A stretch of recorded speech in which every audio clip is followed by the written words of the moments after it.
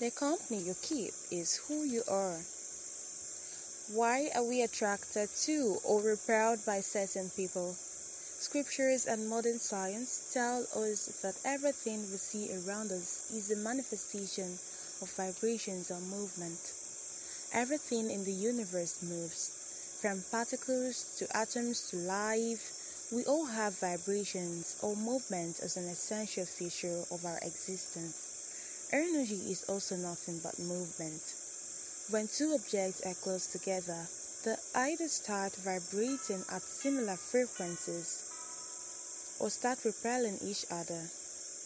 In many cases, married couples start looking or behaving in similar ways after some time. People forced to stay together in camps or groups frequently start mirroring the behavior of others close to them. It means that we either subconsciously choose friends whose vibrations we want to reflect, or we start vibrating or thinking like those whose company we keep the most. In fact, one can argue we select friends based on who we think we are, or the kind of people we want to become.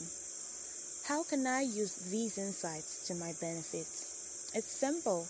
Choose your friends wisely.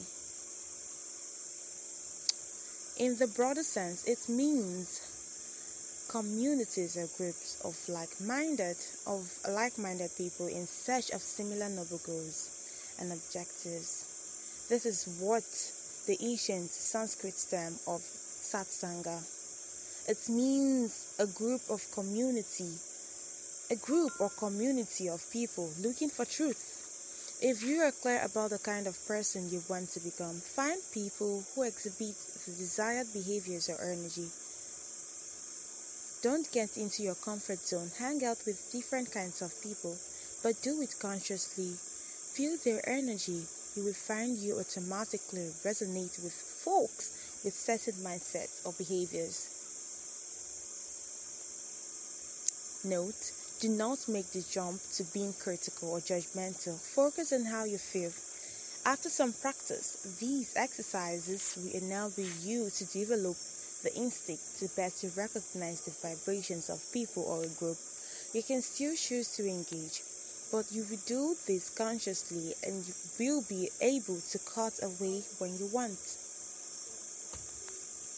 About me, I have started and run 2 companies.